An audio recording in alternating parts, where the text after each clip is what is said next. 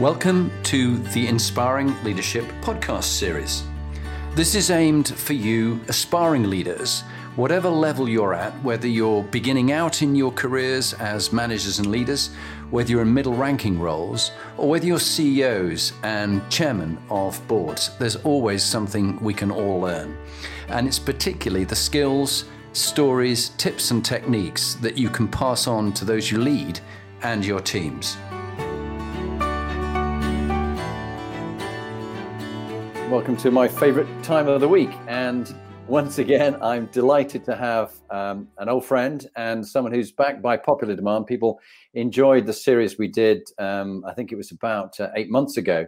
And people found that very interesting with David's insights on his time in the military and different tours that he's done, but also his 8 years in business since then as an executive in Thales.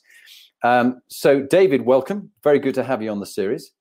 And perhaps we could begin with, tell us about the impact of COVID-19 on you personally and how you're managing with the crisis and having been on furlough. Tell us all about it.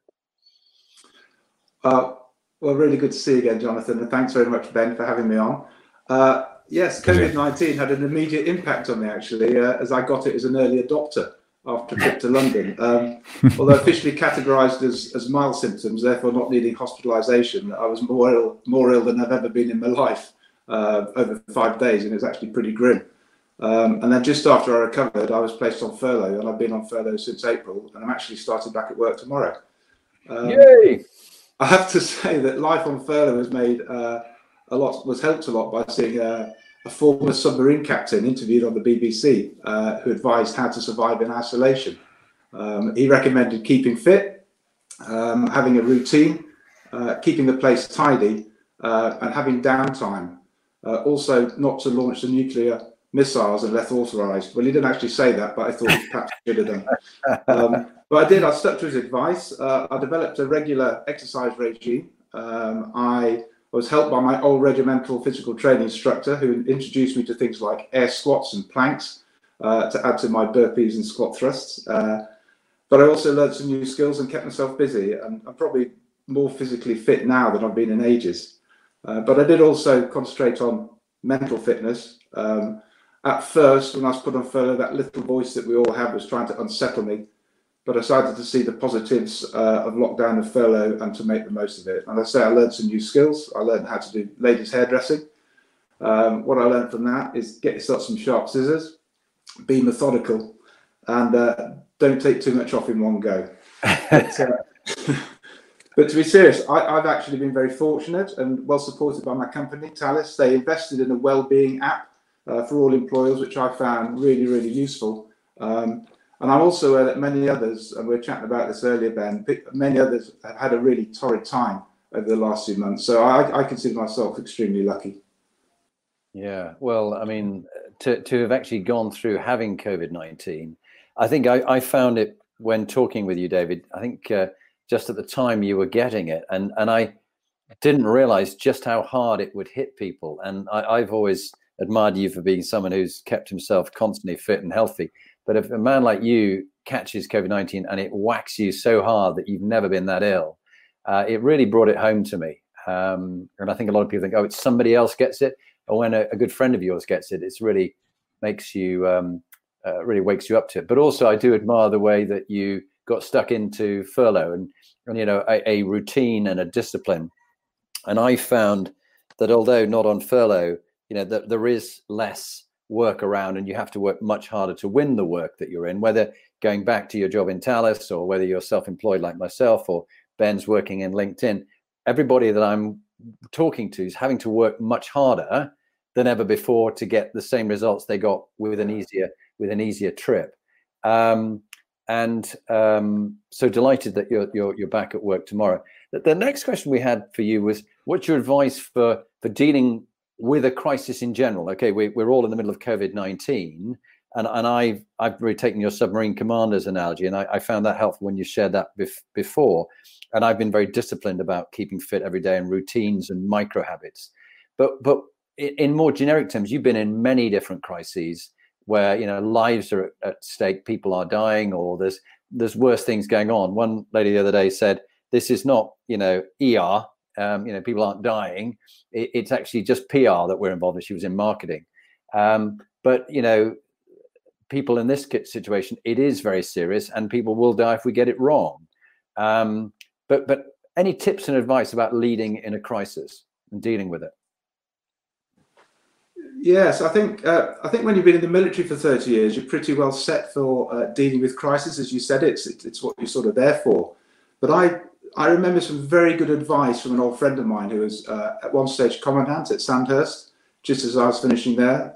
Lieutenant General Tim Evans, I think you've had him on, Jonathan. He was an excellent and very brave officer, always calm in a crisis, whether it's as a troop commander in the First Gulf War, or actually when he was a brigade commander in Basra after the Second Gulf War, where he was in firefights. He said, grip yourself, grip your team, and then grip the situation. And I think this is really sound advice. I very much recognise it as a powerful first response. Grip yourself first and show calmness on the outside, even though inside you're probably in a little bit of turmoil. It's interesting, at Sandhurst, I used to give a talk to the cadets after their first 6 weeks, where I tried to underline what officers were there to do. And I'd learned 30 years earlier as a cadet at Sandhurst, it was actually from a thought for the day that we had to learn, that it's easy to take the helm when the sea is calm. So I told the cadets then that leadership is about crisis, and I highlighted this by showing them a clip from the opening sequence of the Steven Spielberg film Saving Private Ryan. That's where Captain John Miller, who was played by Tom Hanks, he's in shock on Omaha Beach at the D-Day landings, and everything's going wrong. He's confused, he's scared, he's disorientated. He looks up and he sees a soldier shouting at him, and he can't hear him at first. And he focuses and he concentrates, and then he realizes that the soldier is shouting at him, "What do we do now, sir?" And I stop the film and say to these cadets, that is what you're here for, to answer that question. What do we do now? And I called it the "what do we do now" moments. And so to me, that's the very crux of leadership. And we used to summarize it at Sandhurst as developing someone who doesn't just know what to think, but knows how to think, and how to think under pressure. And we had an acid test. Can these people go out on operations? Can they, as a leader, can they think, decide, communicate, act, and inspire people whilst they're scared and under pressure and in a complex, dangerous, and changing environment? So the leader needs to be able to create clarity out of chaos. You therefore need to invest in leadership training and leaders before the crisis to survive the crisis. And this is where your resilience and your continuity will come from. Yeah. And my biggest personal crisis was actually a double parachute malfunction on a drop in the United States in 1996 at night from 800 feet. And interestingly, the training that I'd done for many hours in flight swings years before that kicked in, and I performed the right drills and made a safe, if somewhat scary, descent. But it was that investment and training and preparedness for a crisis that actually saved my life that night. Wow.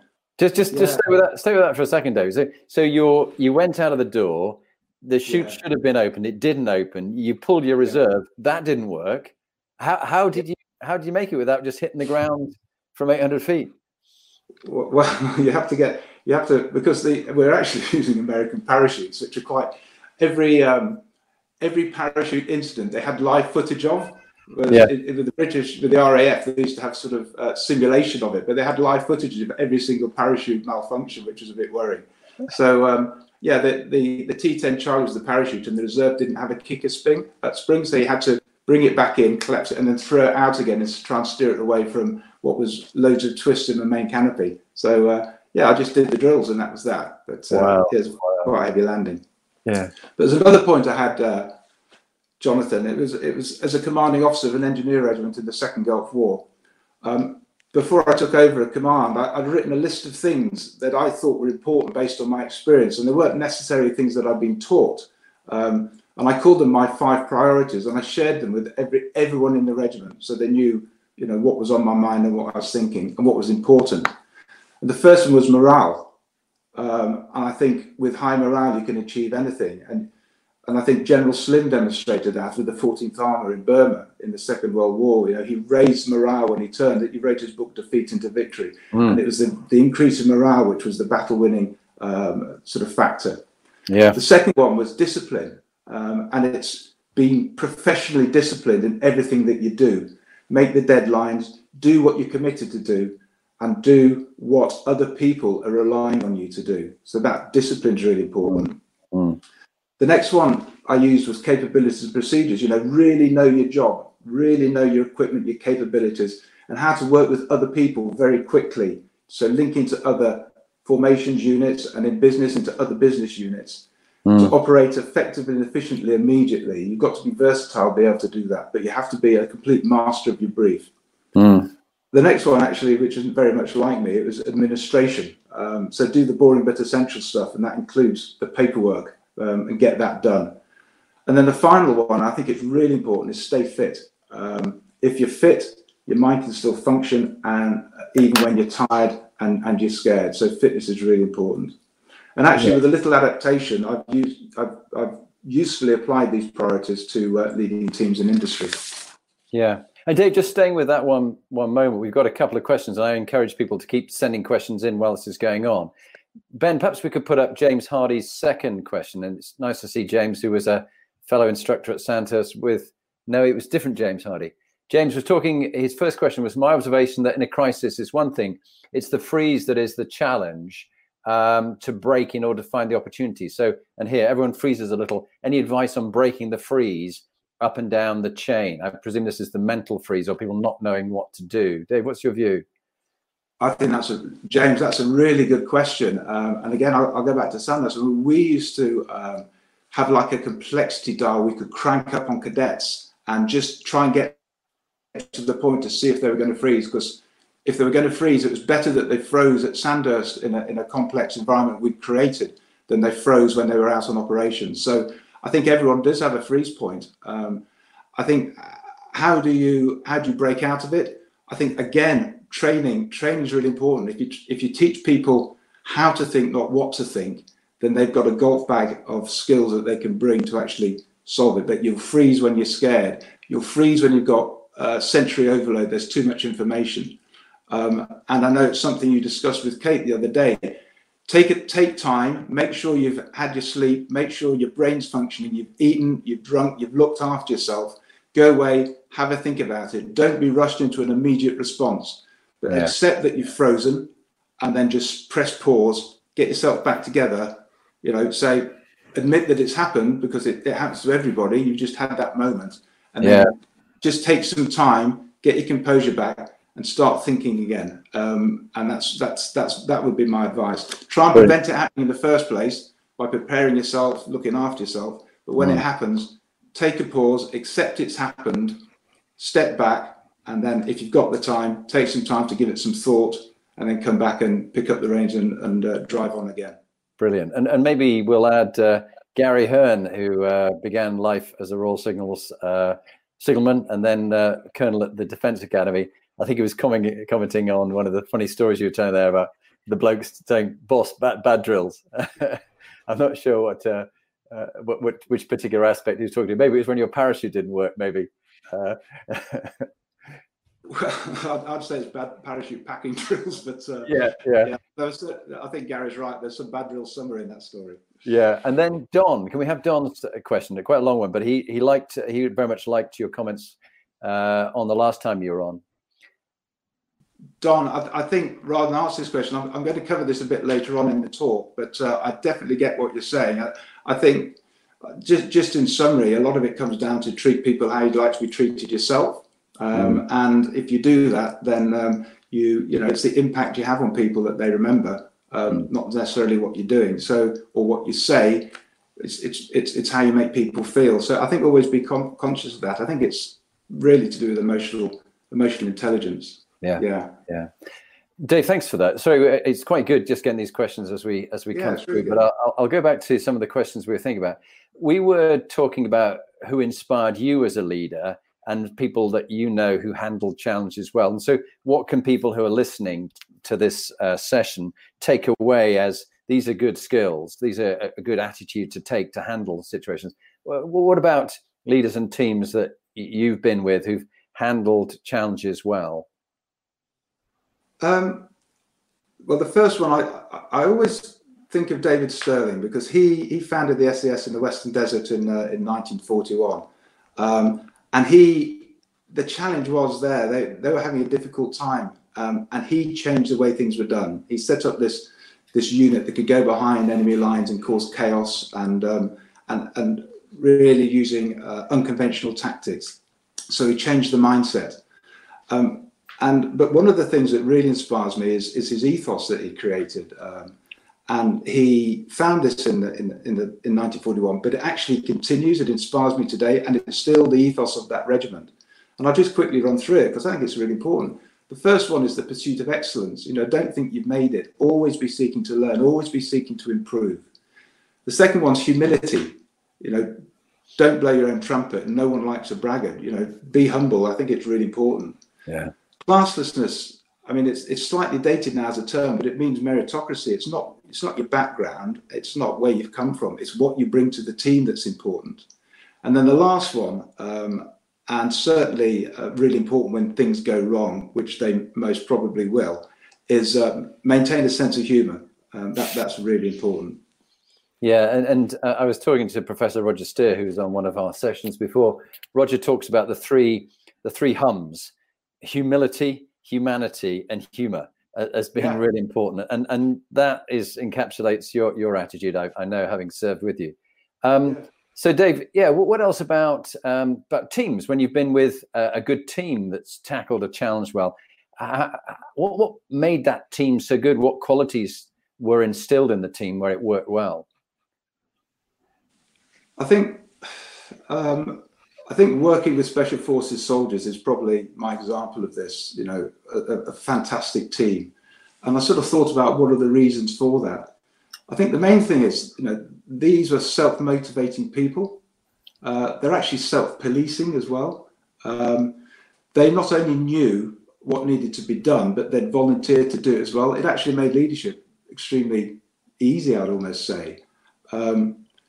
They had great instincts. You can't stop things going wrong, but these soldiers were very good at reacting quickly and effectively to regain the initiative. I heard them described once as alley cat skills. They really had a very good operational instinct. Another point is, they're really carefully selected from the wider forces, the Army, Navy, Air Force, Royal Marines. And one of the things is that their characters, making them a good fit, were as important as their professional skills. So did they fit well? It's down to the characters. And therefore, would they buy into, when looking at the selection there, would they live by the values and the ethos of that unit that was created in the desert, all that time ago in 1941? But I think the key is the selection of the team. I noted a few years ago in the Harvard Business Review, they published an article entitled "You Can't Delegate Talent Management to the HR Department." Well, that was obviously a provocative headline, but the point it made was that leaders must be intimately involved in team selection. And I think Sir Clive Woodward, the manager of the successful England rugby team that won the World Cup, he said that the most important job of the manager was selection of the team. Yeah. And just staying with that for a moment, Dave, it has been worrying me.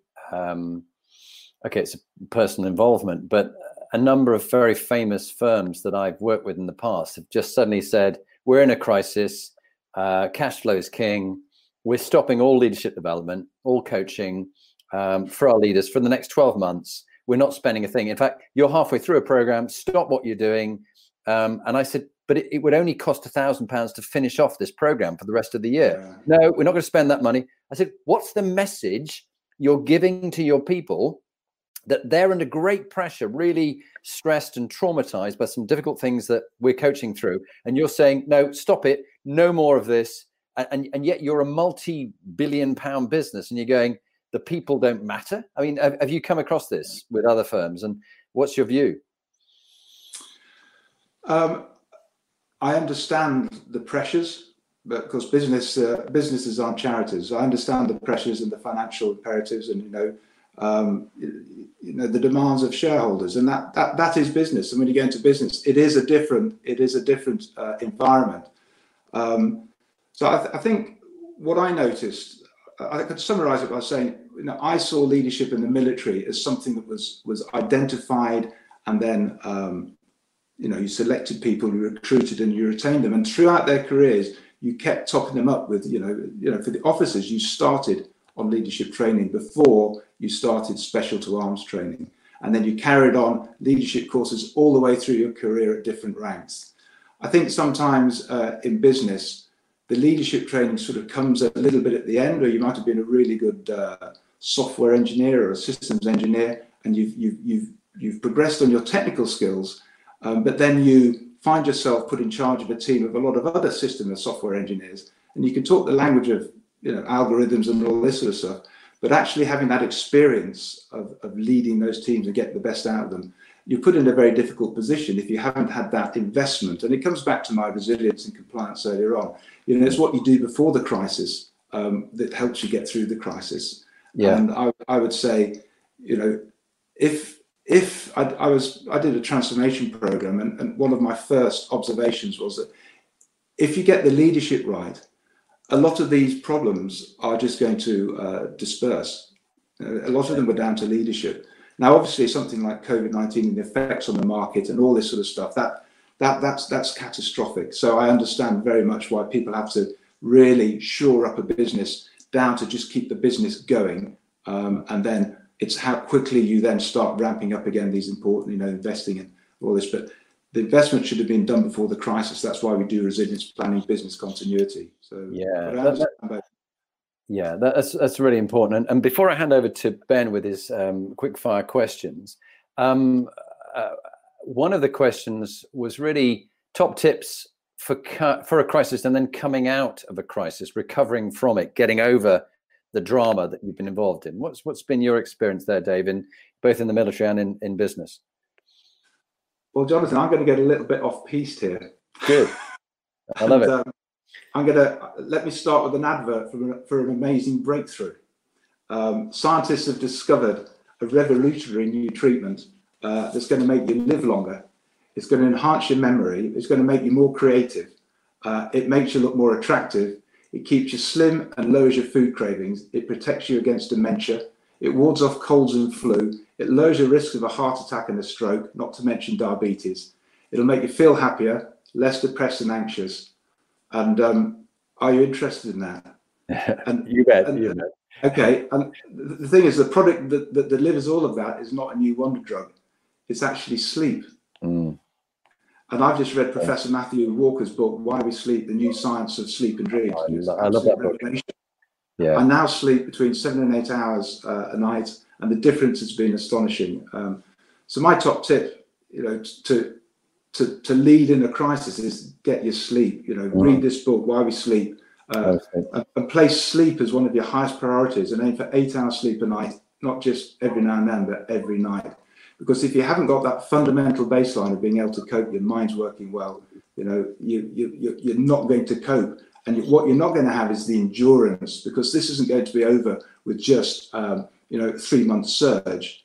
No. It's going to last a long time. So you've really got to look after yourself, but to keep your mind active and to keep yourself healthy.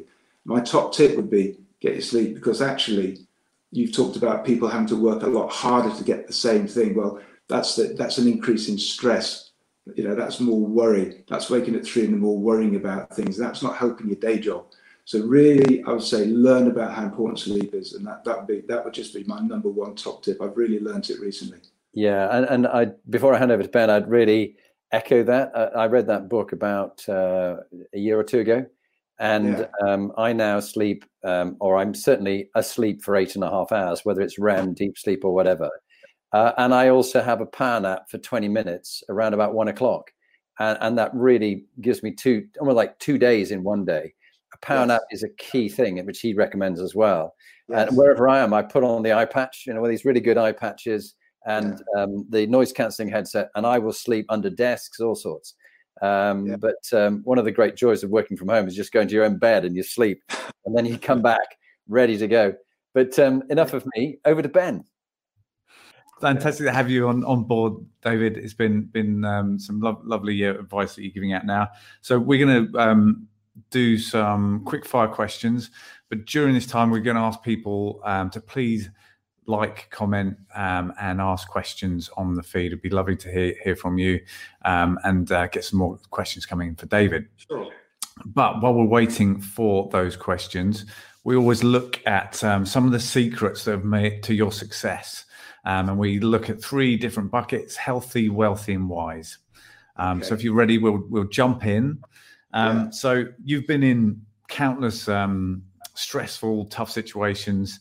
And how do you maintain your health during these stressful times, both mentally and physically? Yeah, I think if you want your brain and body to function well, you have to give it the right fuel, and you have to feed yourself well. I've heard it described as you're a complicated house plant. You know, you need light, you need water, you need food. You also need exercise. So get the diet right, and I think that's really important. And eat regularly, get your sleep. We've talked about that. On exercise, I find exercising outside in nature is far better. I much prefer that to the gym or the pool. So river swimming, sea kayaking, cycling through beautiful countryside. You know, that's the sort of thing that works best for me. So I think I discussed with Jonathan before. I mean, 2 years after I left the army, I was unfortunate to get PTSD, and people helped me with that for almost 2 years. So what I learned was to identify the triggers, the situations that would actually get inside my head and start, you know, making you anxious over things that there's no need to get anxious about, and then having coping mechanisms. So I would say that, you know, if you do feel that you're having problems with that sort of thing, you know, do seek help. There are people that can help you, professional help with advice and techniques, so you can identify the warning signs, and you can get your own coping mechanism. So, but prevention is better than cure. So if you know, during these times of stress, really look after yourself. Do all the things we've talked about, and you know, try and prevent it rather than work out, you know, how you're going to solve it when it happens. I think that's really important. Yeah, so relevant at the moment. I think there's lots of people that've struggled with lockdown, struggled with a lot of stress over their future. So it's a really good point. Did your sort of process to talking about it, was that a difficult one? I read about it first.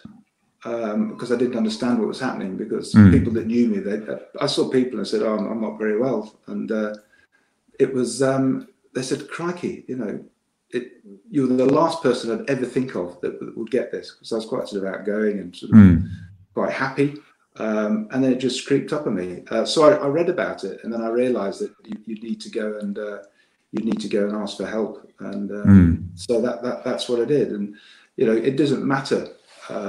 You know, there's different levels of it. It doesn't matter what level you've got. What you've got is what you've got. It's very personal to you, and it's something you need to sort out, because it's pretty miserable. So I think learn about it, find out what's happening. Understanding it's the first thing. Recognizing that it's not just you. It's quite common, and then knowing where to go for the help, and then getting the right people to help you, and then sticking with what they advise you to do, and then come up with your own mechanisms to, you know, look after yourself, I suppose. Yeah. Oh, thanks for sharing on that one. So we've had lots of comments on the feed. Thanks to James, Don, Gary. There's been loads of comments and a few questions here. We've got one from Gary, so I'll just put that up on here. So we rightly talk on enduring nature of leadership, but do we have a feel for any areas in which character of leadership is changing? For instance, is there something that impacts leadership where we're not addressing or recognizing it? Gary, that's a really good question. I sort of think about that quite a lot. I sort of, there's this term heroic leadership and non-heroic leadership. I don't really sign up to it, but and there's also transformational leadership and transactional leadership. And I think that the main thing is that the world is changing. We're going to a digital world, and our leadership, I suppose, notwithstanding military leadership, but our leadership in industry was very much based on the industrial era, where you needed to more manage the lead. It was about outputs, it was performance, it was directing, measuring, and I don't think that's so relevant now. Directing and measuring people doesn't inspire people. The talent now, you've got to keep your talent. The real important resource is the talent in the digital world. And people with those talents, they don't respond to old leadership styles of direct and measure. They respond to supporting, keeping people informed, resourcing them, and giving them space to do the things they really enjoy doing. So I think I think that the emphasis changes from the old directive, top of the hierarchy leadership style, to you're becoming more of an enabler, and you support and you provide the resources, and you become more part of the team as a facilitator for the team than necessarily that heroic person top of the chain giving orders and giving targets and sanctioning and punishing people if they don't make those targets. So I think that's the fundamental. That would be the fundamental sort of change in the nature of leadership that I see, and that's been driven by the environment changing from an industrial to a digital, and the talent now decides. And if they don't like the leadership, they say don't lead companies, they lead their bosses.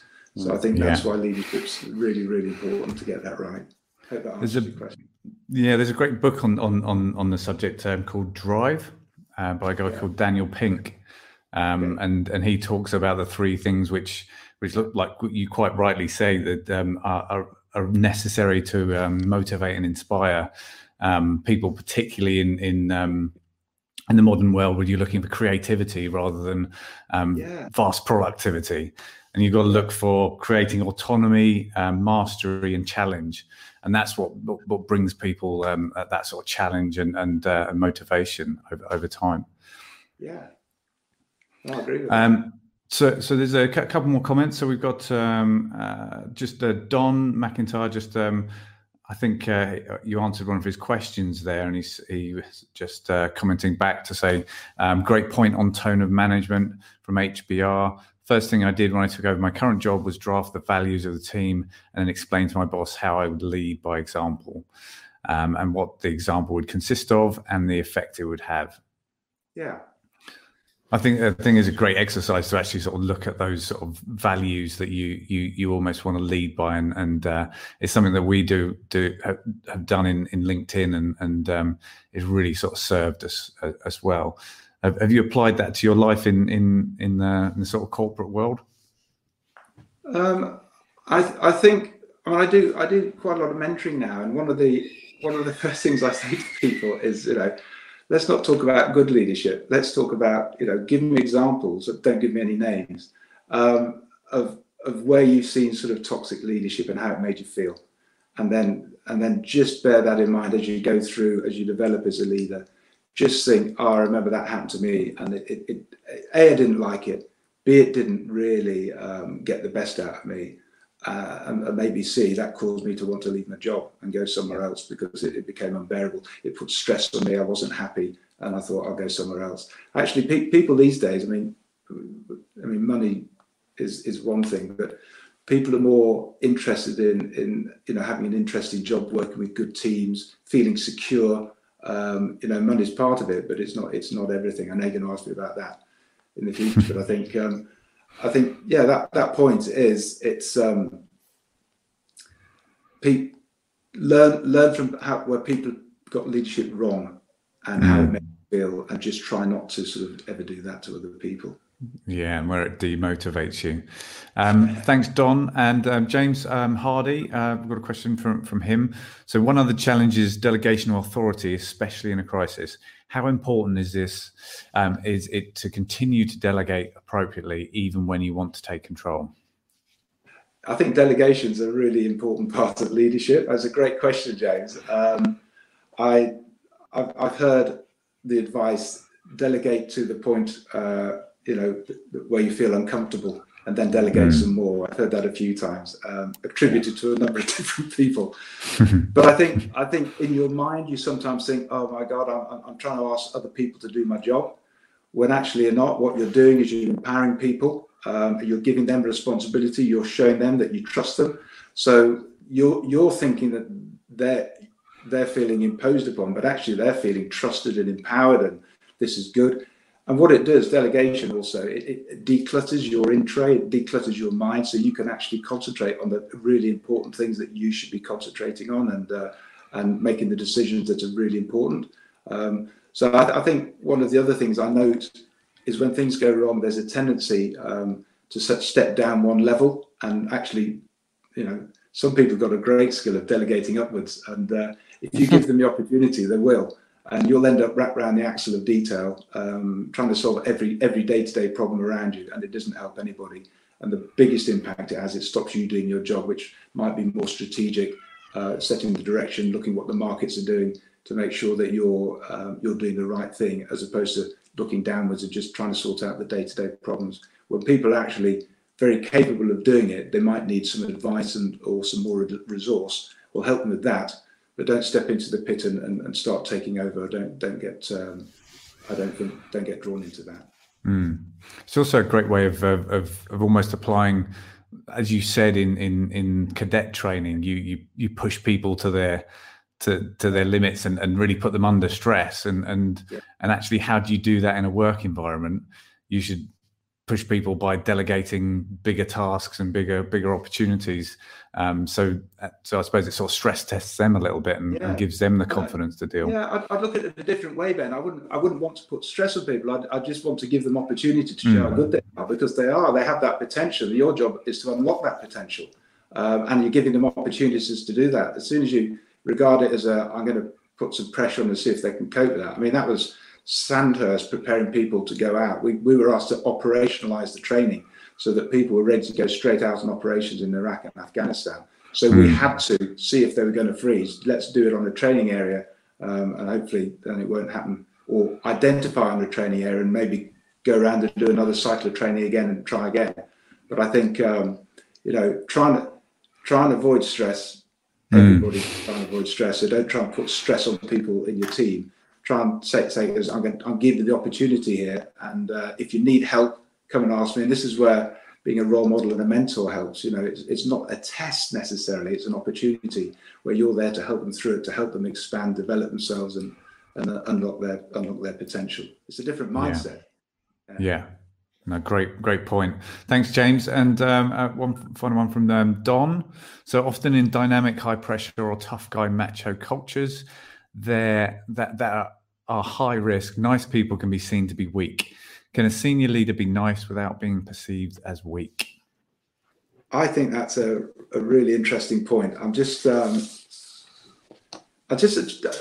met a guy, it was a number of years ago. He was the head of the New Zealand Army Academy, and he visited Sandhurst. He was a really interesting man.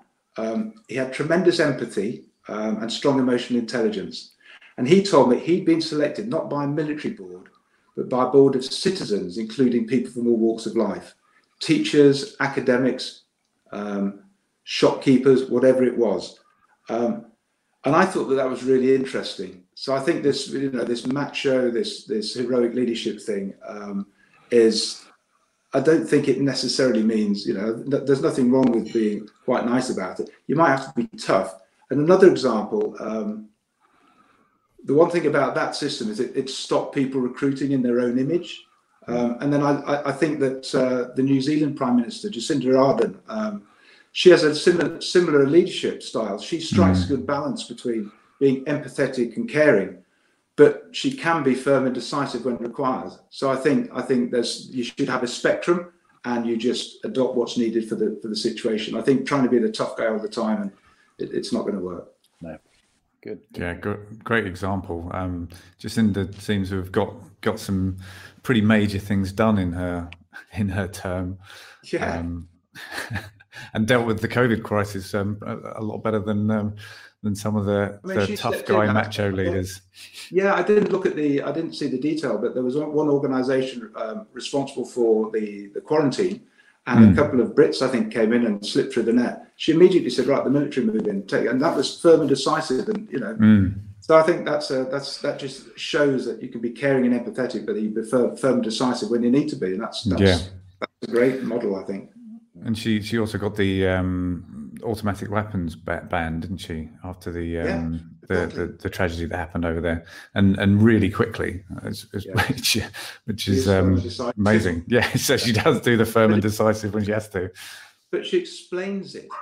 Yeah. She explains it, and she sits at home on a video camera with the children playing the bat, and she sits there and she explains why she's making this decision. So it's very impressive. Wow. Yeah. So just want to rattle off the last couple of questions. It's nice to get them done, so we get the little nuggets of the way you have been successful. So is there any piece of advice that you have about money that either you've received or that you give? I would say money does not make you happy. It might make your life a little bit easier, but the danger is when it becomes a focus for your existence. So I'd say measure success in happiness, not money. Nice. If I can build on that, David, I was having a conversation with a couple of other leaders about particularly CEOs in some business and C-suite execs who use money as a metric, a measure of how good they're seen as. It's not, they don't need money. They got masses of money, but yet they want even more, and it's seen as a badge of honor, some feathers in their plumage. Yeah. And it's not the way to do it. It's about a fulfilling life, because some of them, they have huge amounts of money, but they're still empty and they still feel unfulfilled. As one said to me, well, when you've made your first million, you want to make your next. What? Get real. Where? Anyway, what's your thoughts, Dave? Yeah, everyone's different. Now we've got first million. James Selker. Nice to see James, who I remember from Sheffield. James, welcome. Charming and firm are not mutually exclusive. What do you think on that, Dave?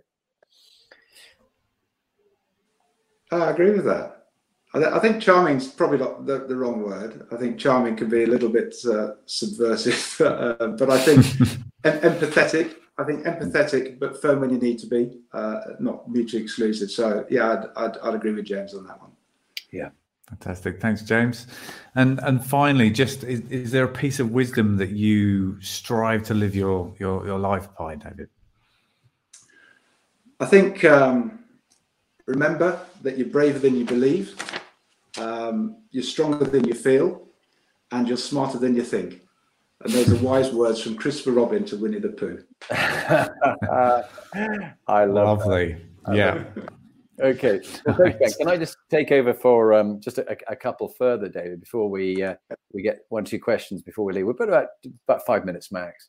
What about amusing stories in difficult times? You've been in some really tough corners where you think, like that famous one about the Lone Ranger and Tonto, and they think they're in a corner, but they crack some jokes and they have a fun time.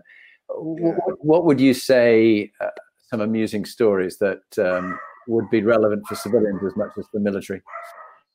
Well, one's a bit. I've got obviously, John, I've probably got quite a lot of stories. But one's surreal, one's quite funny. I think the first one was I was very fortunate to actually go out, be asked to train the close protection team for the King of Swaziland, and I went out with the team, and we were invited to the Royal Hunt. And one Saturday, we all mounted up and went out to the Royal Hunting Lodge. And there was 10,000 Swazi warriors outside, and they all went off and did their hunt. And the king sort of ended up providing a load of impala, and they all went off to barbecue or braai the impala. And he invited us into his hunting lodge, which is quite nice. And we went in there, and so there's me and five of the blokes, the King of Swaziland, and the King of the Zulus. True story. And the King of the Zulus was a distinguished, quite an elder gentleman. He talked quite a lot, and I thought, well, I've got to think of something to say. And before I joined that regiment, I'd actually been a Royal Engineer. So one of the men of the team was Welsh, and I said, Your Majesty, I said, do you know the last time there was a captain of engineers, a Welshman, and a King of the Zulus in the same place? It was Rorke's Drift. And he looked at me, and it all went really quiet. And then he started laughing, and then he told me the story of Rorke's Drift from the Zulu side. Oh yeah. So my point from that is, there's always two sides to the story.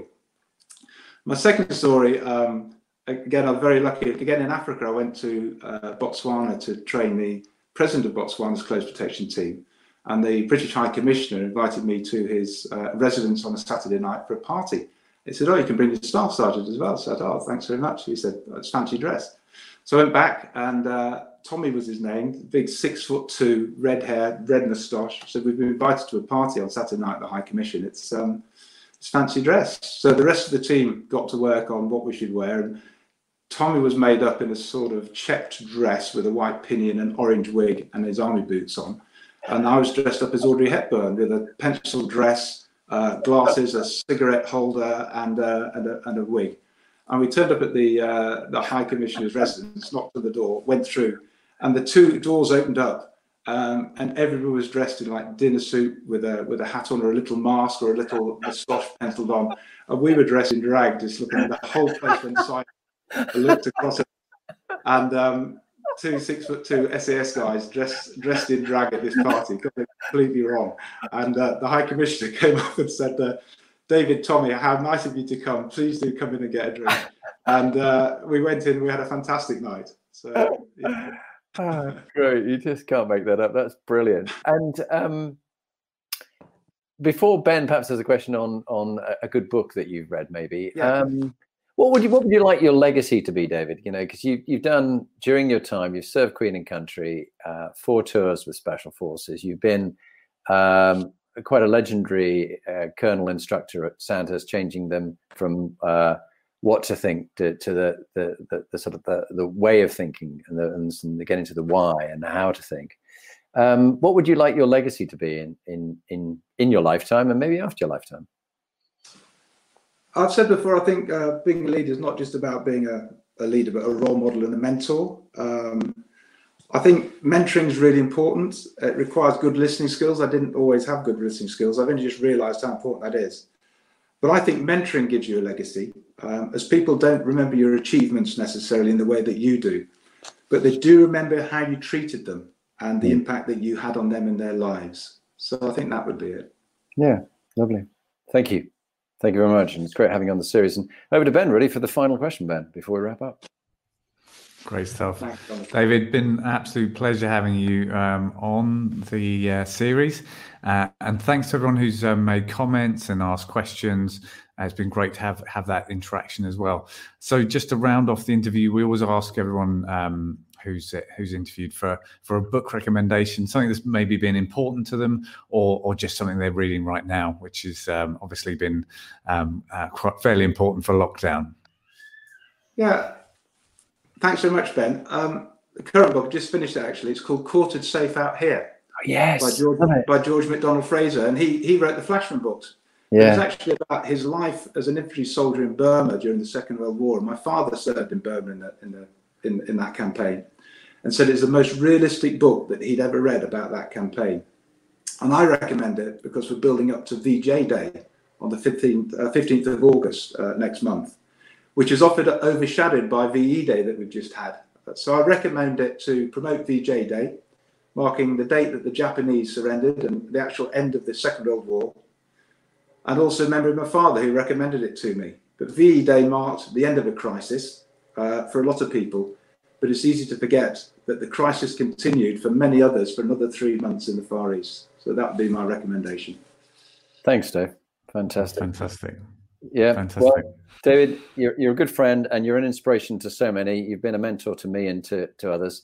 Thank you for sharing that, and also for being so open and talking about something which is very difficult for other people to speak about. But unless leaders like you lead by example and speak about things like this, like Prince Harry and William did, then others will stay quiet, and we need to be talking about it, but also just sharing your experiences. So, David, thank you. Good luck with your work in Talis.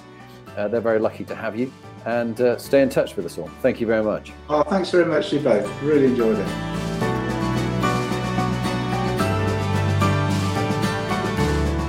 So, now you've heard from one of the inspiring leaders that I've interviewed, what are you going to do next?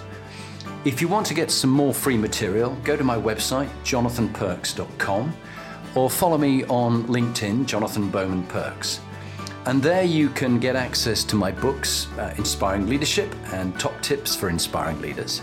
But if you want to actually do something about being a leader and constantly improving your game, raising your performance, get in touch with me about coaching you or one of your team that you want to raise the game for them. It's got to be people who want to be good to great, not people who you're trying to fire. And if you're looking for a motivational speaker, get in touch. Or if you want me to work with your team coach, I would be delighted to help you.